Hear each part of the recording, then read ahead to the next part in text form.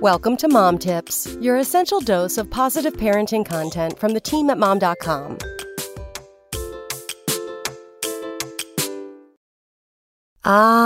Tantrums.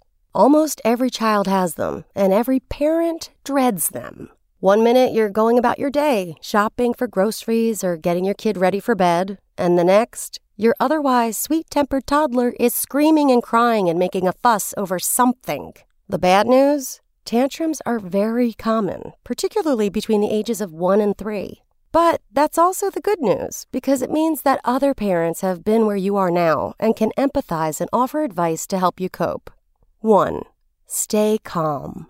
This is easier said than done, obviously, but it may be the most important thing you can do for yourself and your child. You can't problem solve when you're upset.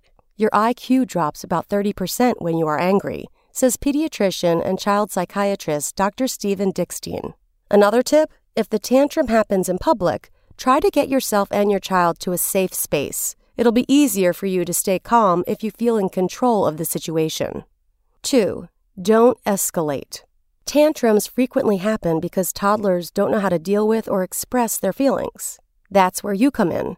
It's important to acknowledge, address, and work through the feelings, anger, frustration, fatigue, etc., that most often lead to tantrums.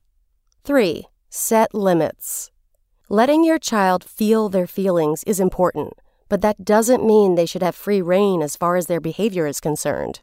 Experts say you should resist the urge to give in to your child's demands. So, if the tantrum is the result of you refusing to buy a certain toy or snack, don't buy the toy or snack just to get them to calm down.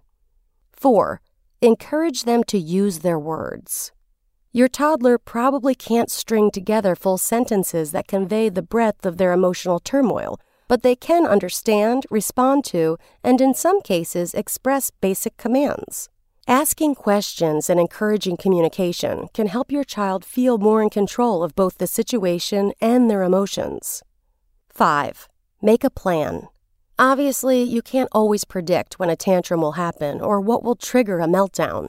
But there are steps you can take to lessen the likelihood of an outburst, or at least be prepared to diffuse one once it starts.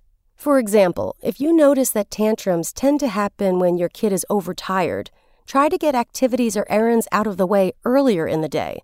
Or, if hunger is a frequent trigger, make sure you always have snacks on hand. Come back tomorrow for more mom tips.